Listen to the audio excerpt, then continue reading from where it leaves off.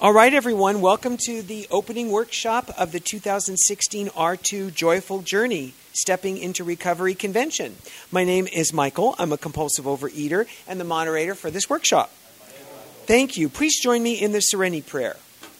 God, grant me the serenity to accept the things I cannot change, the courage to change the things I can, and the wisdom to know the difference.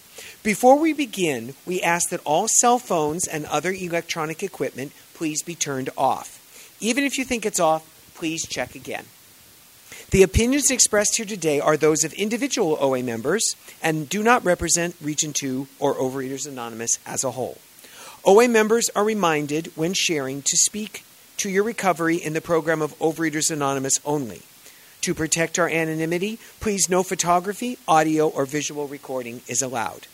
If there is press in the room, please do not take any unauthorized pictures or identify anyone using their full name.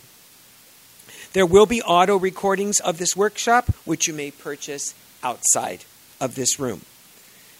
This workshop will have 2 speakers, followed by an Ask It Basket question period. During the workshop, please keep the basket moving. And Larry has the basket right now, and he will keep the basket moving. The topic for this session is Men, Partners on the Road, the Principle of Solidarity. We will begin with a selection from the OA 12 and 12, page 27, and Lifeline, April 2000, page 11. We can confidently face any situation life brings because we no longer have to face it alone. We have what we need anytime we are willing to let go of self-will and humbly ask for help. I am grateful to be a male OA member and feel that men in OA are courageous and gifted. Thanks to all the OA women who have loved, supported, and shared with me. Now, please join me in welcoming our first speaker, Alex.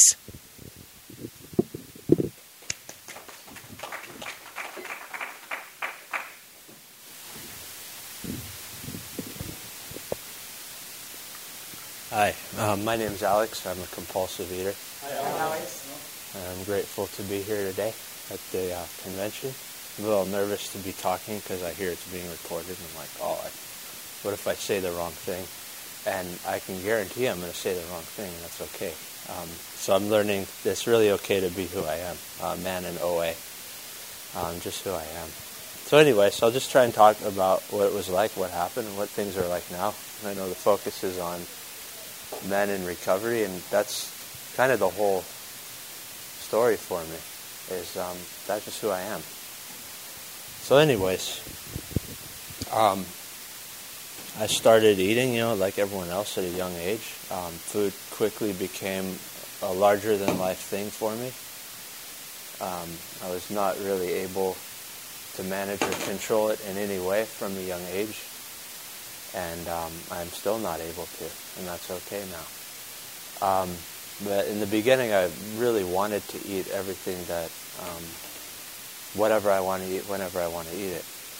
And then later, I always told myself that if I started gaining weight or having some kind of negative consequences from the way I'm eating, that I would magically change, the way I was eating, and using willpower or self-help books or something else that I was good at.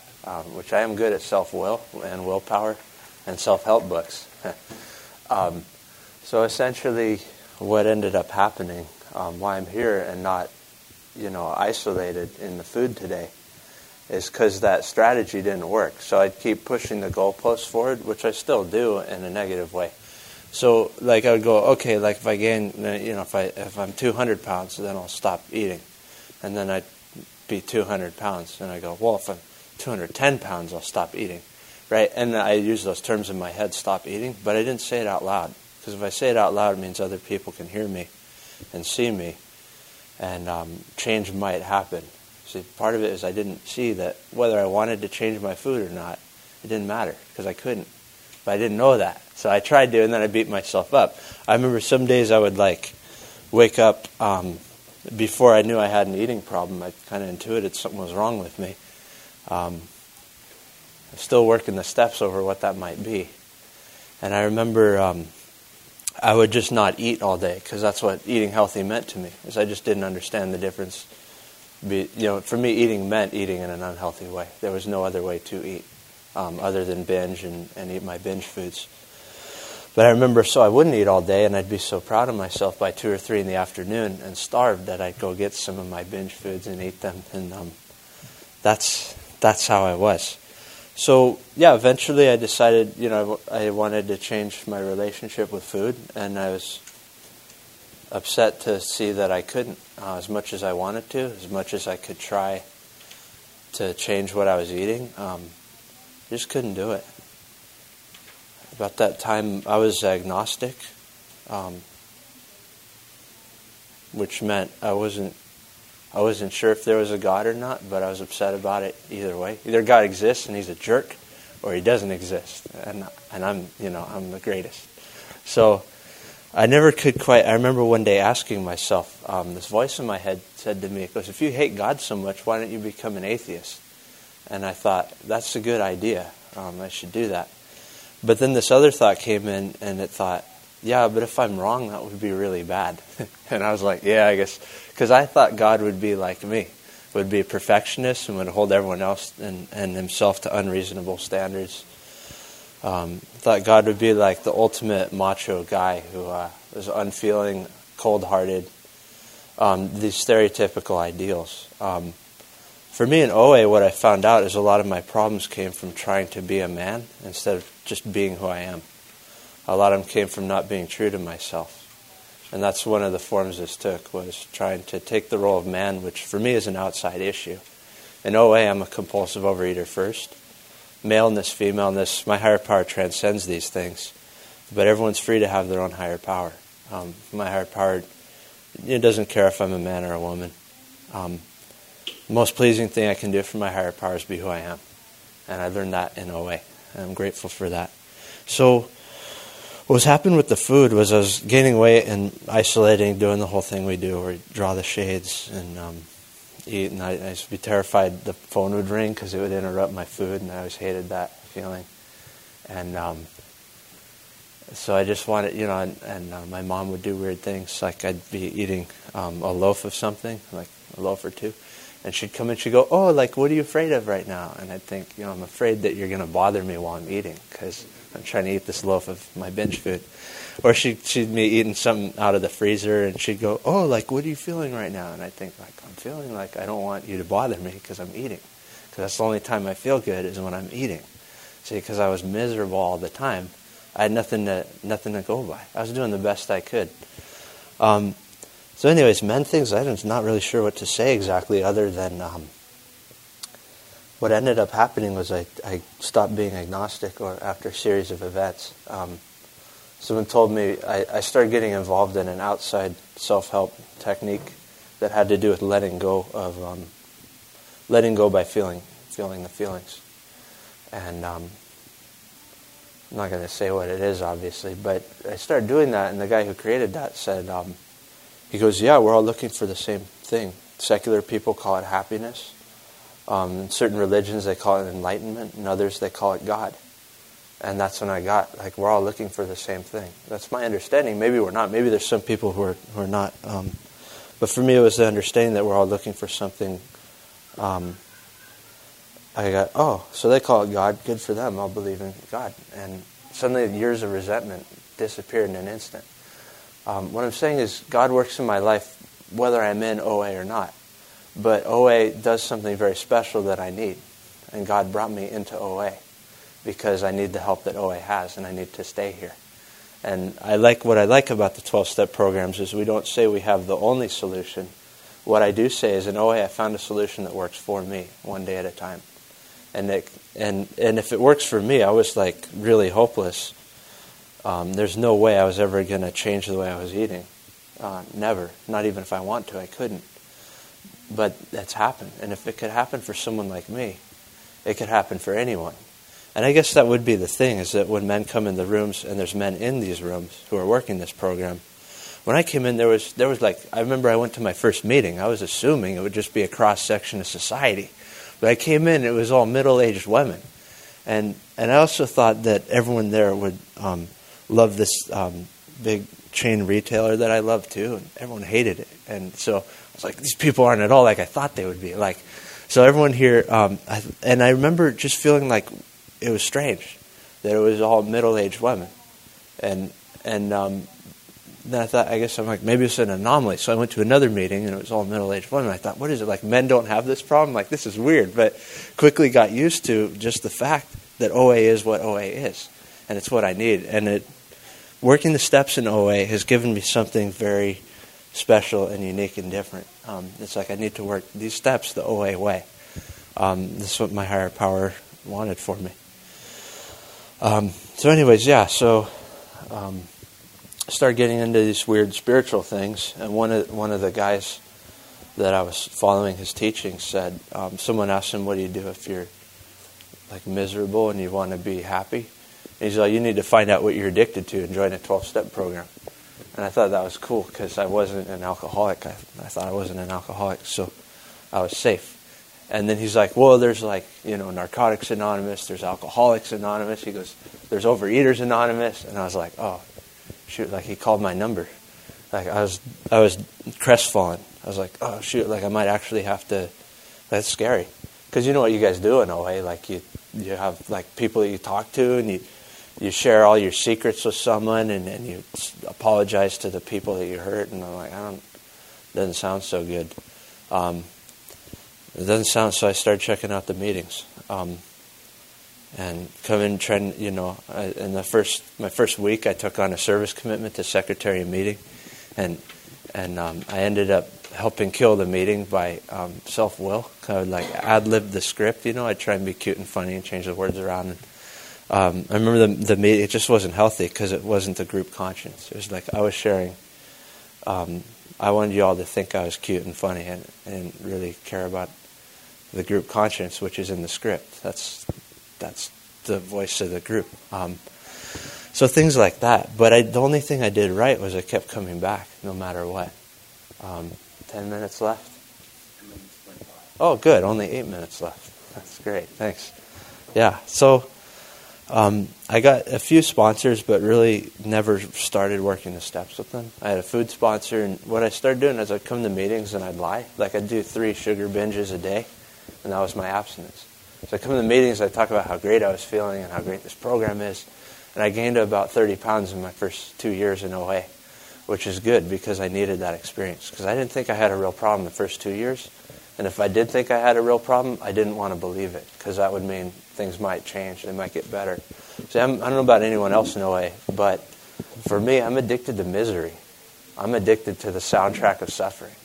I'm in recovery for that. I'm addicted to the real exciting payoff I get from my negative emotions.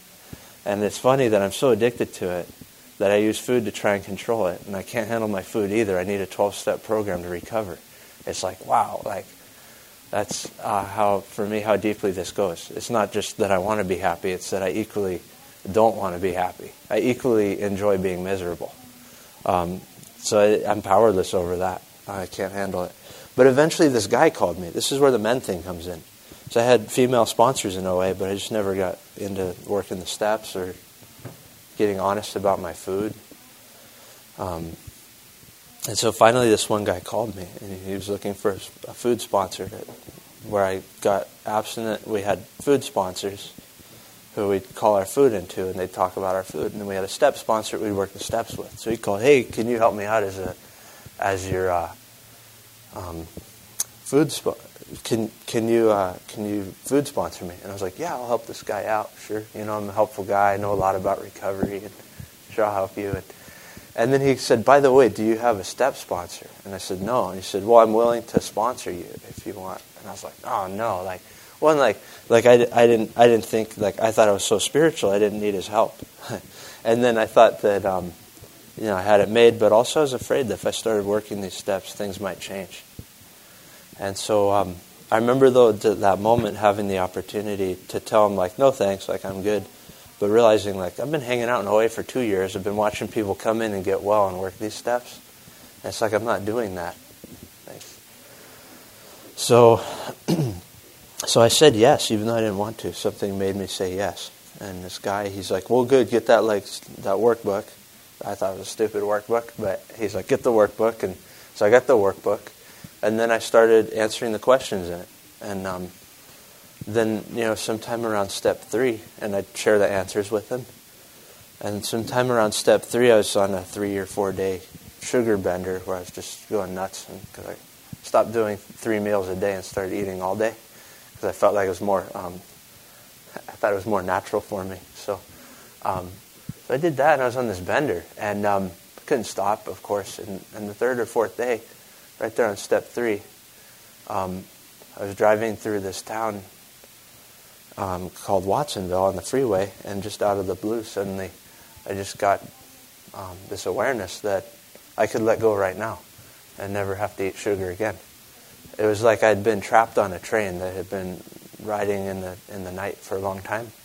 And suddenly it pulled into a station, and the doors opened, and the sun was shining outside of the train. And it was like, you can get off now. Like right now, you can, just as easily as moving from like here to like just taking a step, I could just let go. And so I did. I said yes. And because I got that if I let these doors close, I don't know how long it's going to be until they open again. I don't know if they'll ever open again. If I go back to the food the way I was doing it, I don't know if I'll ever get out of it. But what I got to is I only have a daily reprieve. So any day I could go back. I lost the craving and the compulsion for my binge food that was killing me that day. And that's when I started my abstinence. That's when I started counting my abstinence. So that was June 15th, give or take a day, 2010. Which is for me an example of the power of God. It's an example of the power of OA. That effortlessly it was able to accomplish what I was completely unable to do all those years. And it didn't happen until the time was right. It happened when I found a man and started working the steps with him. Even though I didn't believe it would work for me, even though I thought, maybe it'll work for all of you, but my problem's special, or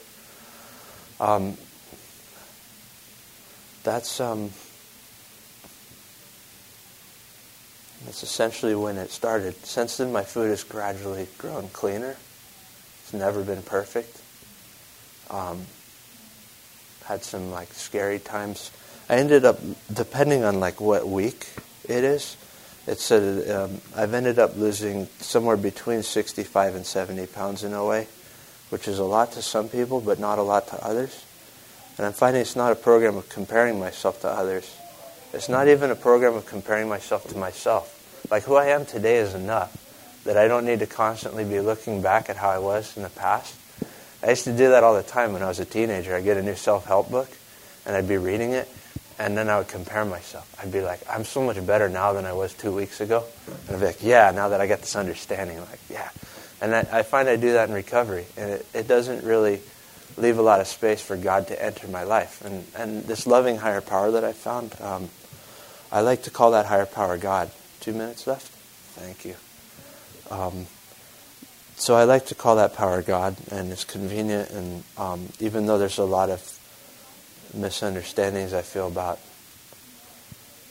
like I thought God was some angry crank who was just wanting to make me suffer, but it was me who was enjoying my suffering, not God. God's just like the ultimate gentle. I'll let you keep doing what you're doing until you're ready to ask me for help. I'll just let you be you. You have the dignity of being who you are. And I'm like, okay, I'm going to use that to hurt myself. So anyways, who I am today is enough. The way God is creating me in this instant is enough. And I don't need to be really a critic of my higher power's handiwork. But what I do get to do is become gradually more honest about my food, about my behavior, about the way I treat others, about the way my thinking works. And that I found in the steps have started to heal the underlying defects of character. And I feel comfortable calling them defects, and I'll close with this, because they're not who I am. They're aspects of my disease or my ego, who I call Fido. So they come up, I'm like, oh, Fido, like, good boy, the dignity of, someone told me, give your disease the dignity of giving it a name. He likened it to a cow with a runny nose. He's like, if you have a cow with a runny nose and you beat it every day for 5 years, after 5 years you have a cow with a runny nose. So that's what this program is doing, is loving me and until I can love myself, and showing me where to look for it through the steps within from my loving higher power that you've all shown me by showing me your higher power in your recovery, showing me where to look. It's wonderful to be here with men. I apologize I didn't talk about men much. Kind of just talked about one man, myself, who I think about all day. But he's all right, and I appreciate your recovery lifting me up every day, even though most of us have never met. It's just the way I understand it. So thank you for helping me stay abstinent today. And my name's Alex. I'm a compulsive overeater.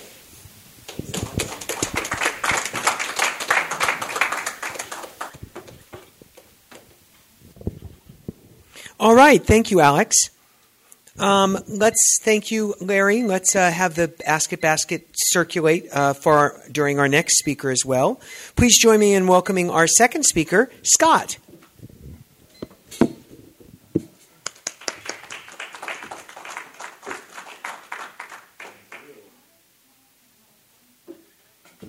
right, leave my water there. I guess how's that sound? Yeah. All right. So my name is Scott, and I am a compulsive overeater. Hi, Scott. Hi, everyone. Here's some proof if you need that. I would like those back afterwards. I trust I'll get them. So just quickly, I was asked to qualify, so I want to do that up front. I came to my first OA meeting on Friday, March 2nd, 2001. I was 28 years old. I was still living at home with my parents. I had no driver's license. I didn't have a college degree. I had never gone on a date. I had never kissed anyone. I had never made love. I was never in a romantic relationship. I was 315 pounds, and my life consisted of food, TV, and suicidal ideations. That was my life at 28. As an added bonus, I also had about $25,000 in debt, most of that credit card debt, and my credit score was in the low 200s. What happened was, in February of 2001, I agreed to be a part of this outpatient group therapy setting. And while there, I developed a crush on a woman who was there for the same reasons as me. Within about a week, we developed a friendship. And one day, she randomly invited me to an Overeaters Anonymous meeting. And I said, yeah, I'll go with you. But I didn't say yes because I was eating out of my garbage can every night or racking up, debt to buy my junk foods at night because I couldn't keep a job. I said yes because I wanted to hang out with her. So we planned for this Friday evening meeting at St. Luke's Hospital in San Francisco. That meeting is no longer happening, by the way. And we're all set to go. Before we can get to that meeting, we had a falling out and decided it's probably not the best thing to attend that meeting together. So that Friday night rolls around, and as usual, I had nothing planned, and something in me said, just check it out, it can't hurt. And I've never stopped coming back. That was over 15 years ago. In the retrospect, I now see that as my first God moment, first positive God moment. So that's what I was like, and that's what happened. What I am like now, I'm almost 44 years old. I've lived on my own for the last 14 years. I got a Class M driver's license and then a Class C driver's license. After 19 and a half years, that's 39 semesters, I got my AA degree from City College of San Francisco. 2.5 years after that, I got my bachelor's from SF State. And then 8 months after that, I began my master's degree. As we sit here now, I am over halfway done with my master's in clinical rehabilitation and mental health counseling. 9 classes away, in fact. I have gone on dates. I've kissed. I've made love. I have been in romantic relationships, and I've gone through breakups as well. As of 3 months ago, my credit score is 809. A lot of people, I guess there's a thing where 800's the highest, and now you can kind of go above that. And as of last October, for the first time in my adult life, I have 0 credit card debt. So as you can see, this fellowship has brought to me a lot of gifts. And a lot of these things are typically people do in their teens and 20s and 30s. Well, here I am, latecomer, but at least I'm a comer. The other thing is I have had 18 medical and psychiatric conditions completely heal just by overhauling my nutrition. That is a literal statement. No doctors, no therapists, no nutritionists, no medication, no exercise, no surgery, just overhauling my nutrition. Overhauling my nutrition means 3 things, but at the top of that list is looking at what I eat and what I drink. And that all stems from this fellowship. I will go to my grave saying that the greatest thing I've ever done in my life is give up refined sugar. That was March 26th, 2001. It's not the most difficult thing I've given up, by the way. It's the 3rd most difficult, but it is the most important because it proved to me that I can actually have some success around this if I'm willing to put the work in. And it proved to me that a lot of my previous I can'ts were more like I won'ts, and there is a difference between the two. So that's my qualification, and I'm just going to say this one last piece just to give you all a heads up. About 2.5 years ago, I had to make a really difficult decision. I decided to get off of my 20th and final psychotropic medication. About 27 months has passed since I embarked on that journey, and I still have tons of withdrawal symptoms. Namely, physical pain 24/7, even as I stand here now. So if you see me up here later on or in another room kind of rubbing my shoulder and my neck and kind of moving around, that's why. The pain literally does not stop until my body is done healing, and then it's done. But I'm not there yet, even 3 years in, at the beginning of year 3 of this process. So just wanted to put that out as information. Men, all right. Here's my thing, and I hate men. I really hate men. I think men are the cause of just so much of the stuff I see out in the world that I truly despise, and all the misogyny out there, and I feel like men make it hard for guys like me to date. And but you know what I hate even more than that? Than even what I hate more than men is in the last 15 years in this fellowship, I hate the fact that all of you have been slowly proving me wrong about the way I have viewed men for a very long time. And on one hand, I would love for men to knock off the nonsense. But on the other hand, I need you all to keep being a-holes so I can continue being right. I mean, there's something really backwards and upside down and screwy about that, right? But at least now I'm awake to it. So let me give you a little bit of a background of why I hate men so much. And, it begins at age 4. My dad worked for the government, and on Sunday mornings he would play basketball with some of his coworkers near the Embarcadero Center, or down that way, where AT&T Park now is. And after he was done at the gym, we would do 2 things that I really enjoyed. One is he would drive us back home, but he would drive under the Bay Bridge. And as a 4-year-old, I love the fact that we can drive under the Bay Bridge and not be in the water or anything. That was just such a big deal to me. The other thing is we would go to what I believe is the oldest taqueria in San Francisco. And this is where my dad became my first binge buddy. Unfortunately, it was also at age 4 when I learned that my dad was a rageaholic. I did not know that term, rageaholic, back then, and neither did my mom or sister. When you're that young and you don't really talk about stuff anyway beyond anger, you kind of learn to survive using code words. So oftentimes I would come back from school, this is like after kindergarten, I started kindergarten, and my mom would meet me at the front door and stop me, take me into my bedroom and say, "He's mad." And I learned that he's mad meant he was in the midst of a rageaholic episode. And that meant leave him alone, let him break the things in the house, and in about 2 or 3 days, he'll talk to us again. And I did that for a long time. And my sister soon learned the lingo, too, what he's mad meant.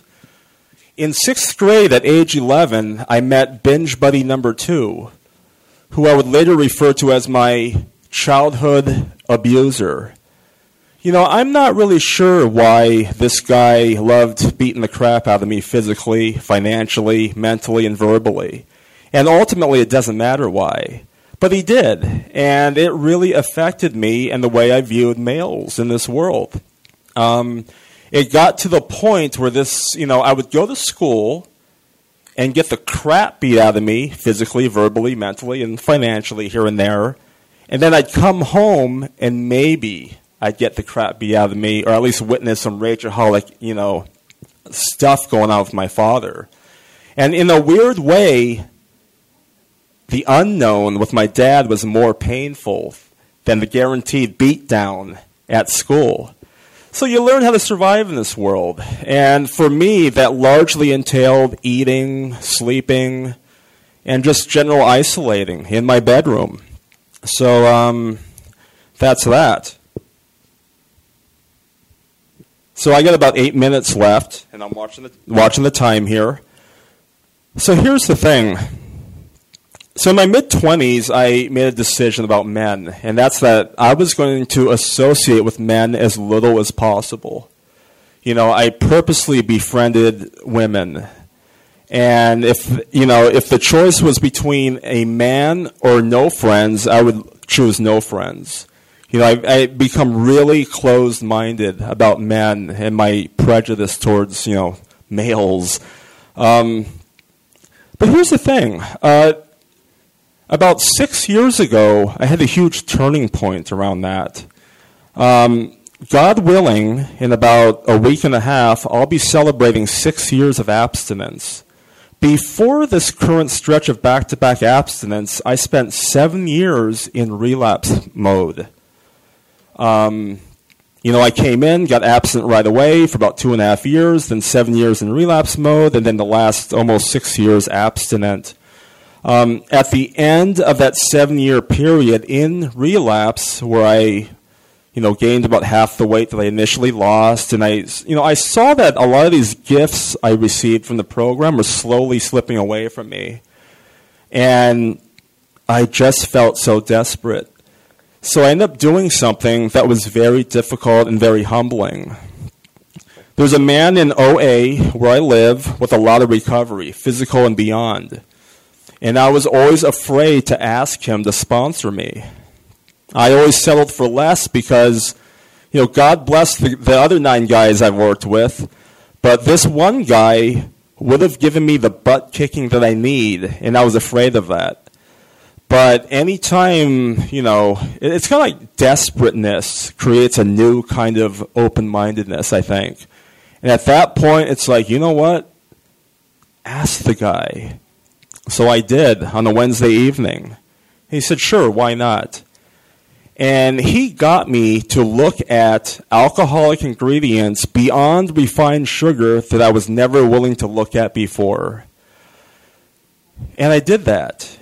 And I started to feel better. I started to feel less anxiety, less anger, less resentment. I started to lose more weight, which I'm not going to lie, that's a big thing to keep me in these rooms.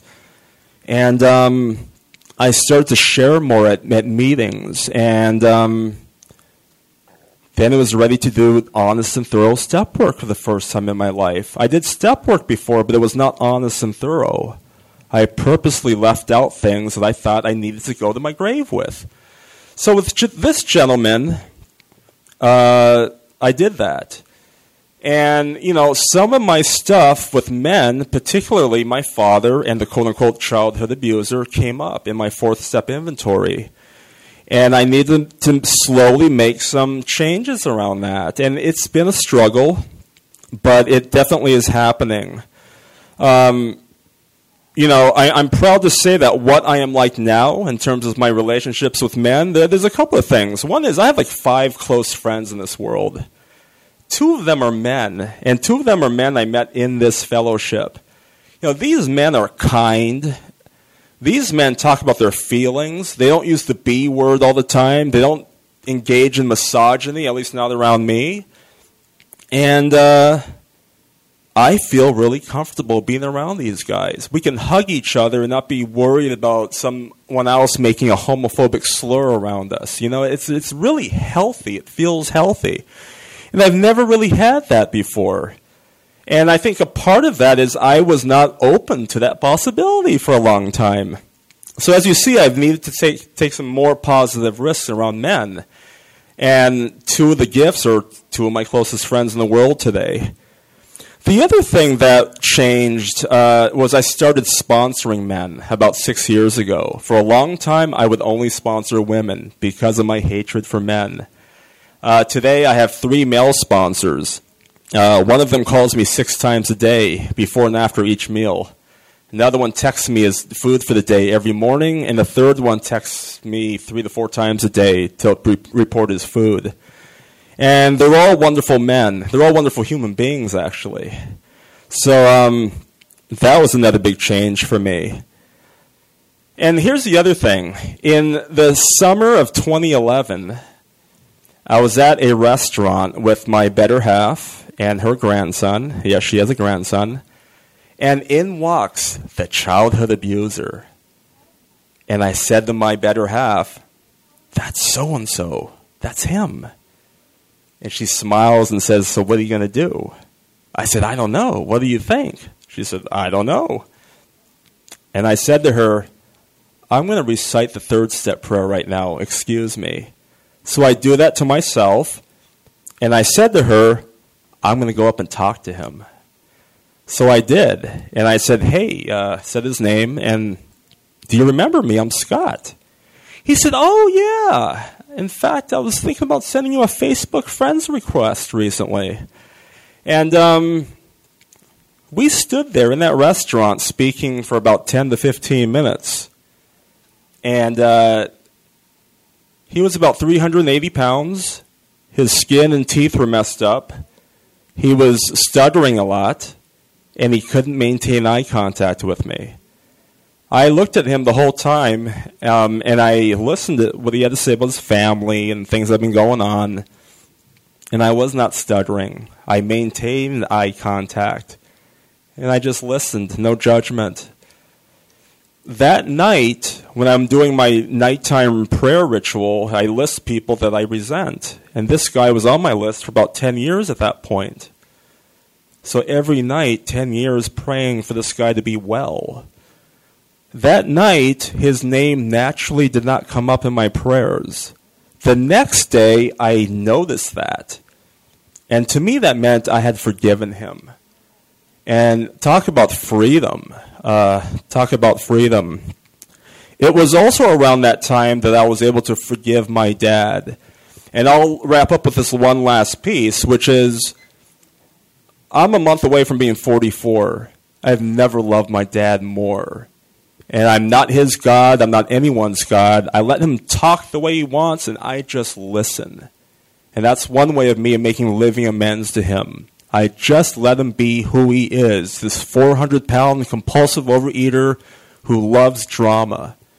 And step 7 says, I'm not God. You know what? I need to let him be who he is and not change him. Anyway, I hope that was helpful, and thank you for listening. Alex and Scott, why don't you two join us up here? Yeah.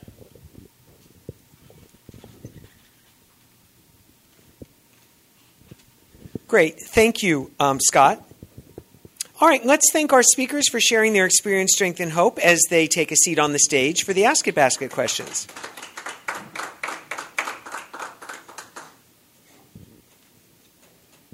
Okay, so here are the questions. We'll start and see how many we can get through. You both can share, or if somebody just wants to take the question themselves. What are the top 3 priorities for an overwhelmed newcomer? What are the top 3 priorities for an overwhelmed newcomer?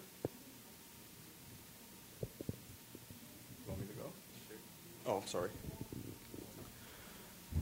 Well, I mean, I was once an overwhelmed newcomer, and that's not an easy question to answer. But one thing that helped me a lot is to just keep attending meetings. You don't have to share.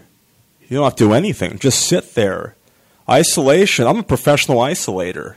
I'm good at being alone and keeping to myself, even with my female friends. And for me to commute to a meeting, sit in a meeting for an hour or longer, and then commute home, that was a big deal. And, even 15 years in, I'm about 2 weeks away from completing a 365 and 365. I've gone over 400 meetings in the last 12 months. And it's because I'm still a professional isolator. So that's what I would recommend for an overwhelmed newcomer. Just show up.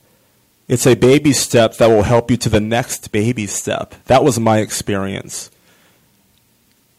That's just one answer. I don't have like a top 3, but...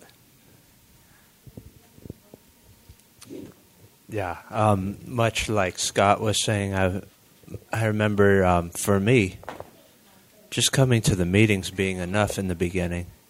And my first food sponsor, she would always tell me to pray about things so I wouldn't have to really worry about it alone. Good question. All right, great. Next question. What's the one thing you did that helped you work the strongest program possible? What's the one thing you did that helped you work the strongest program possible? I can't say there was one specific thing because for me, I don't know how to put it. The steps in recovery for me are not linear. It's not this and this and then I'll go here and do this, but it happens in my higher power's time.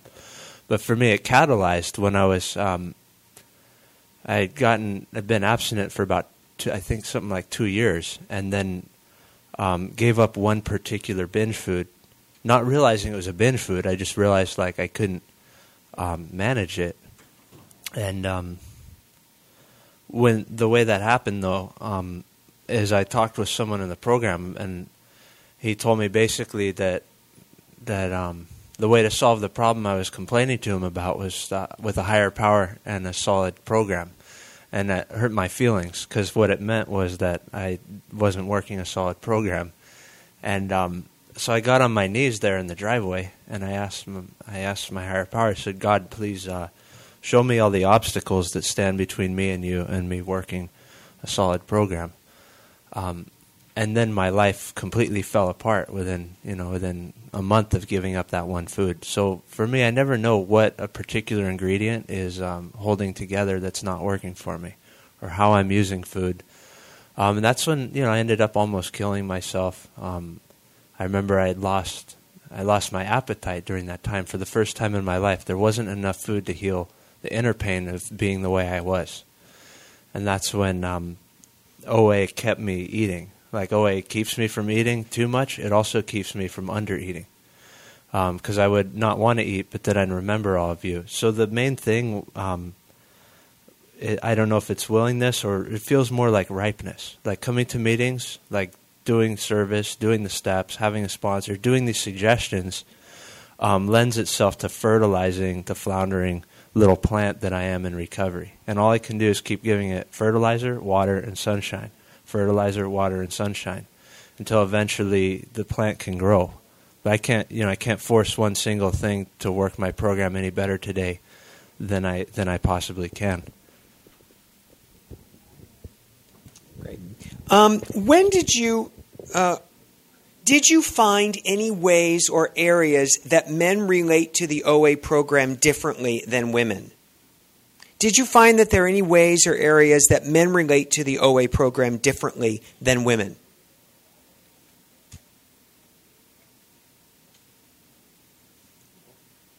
No, it's all the same. We're all compulsive overeaters, regardless of our equipment, huh? Okay. Let's move on to the next one then. How many times have you worked the steps? And what's the thing you are just now starting to see or understand? How many times have you worked the steps, and what's the one thing that you are now starting to see or just understand? So I've only done one honest and thorough fourth step inventory, and I believe that steps 4 and 5 are key to doing an honest and thorough steps 6, 7, 8, and 9, because a lot of that info comes from my inventory.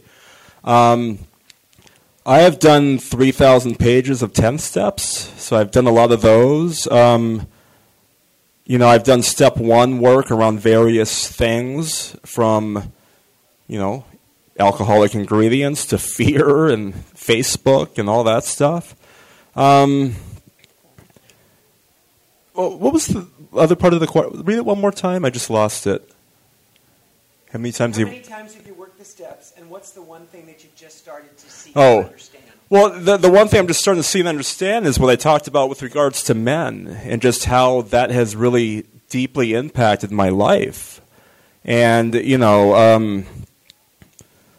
I was asked to speak at this event, I did not expect to be, I was kind of prepping for this thing earlier and yesterday and earlier in the month. It's like, wow, a lot of this stuff is coming up that I never thought about at this level. So, also, I have a long history of trading addictions. That's another thing that's come out of my step work. Even within this fellowship, when I gave up sugar in 2001, it got to the point where I was drinking 2.5 gallons of diet soda per day. So I just switched addictions, that's all. So that's another thing. Great. This will be the last question, and it's for Alex. Alex, did you seek out men to be your sponsor when you first came to OOA, or did it make any difference? Alex, did you seek out men to be your sponsor when you first came to OOA, or did it make any difference? No, I didn't seek out men. I kind of looked around. I didn't see many men where I got into OA. And it was actually a man who sought me out. So, my first food sponsor was a woman, and she said, hey, just pray for a sponsor. Just ask God to give you the right sponsor. And I did that, and eventually this guy called me. But thanks for the question. Great. Thank you. All right, it is now time to close this session. If everyone would please stand, form a circle, join hands, and we'll close with the Serenity Prayer. Thank you for attending the Men's Solidarity meeting.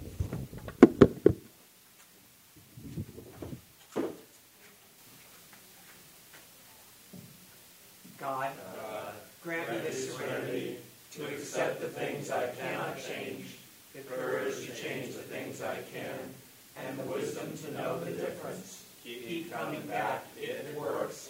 Bill and Larry, thank you for helping with the basket. Thank you all for attending. Thank you.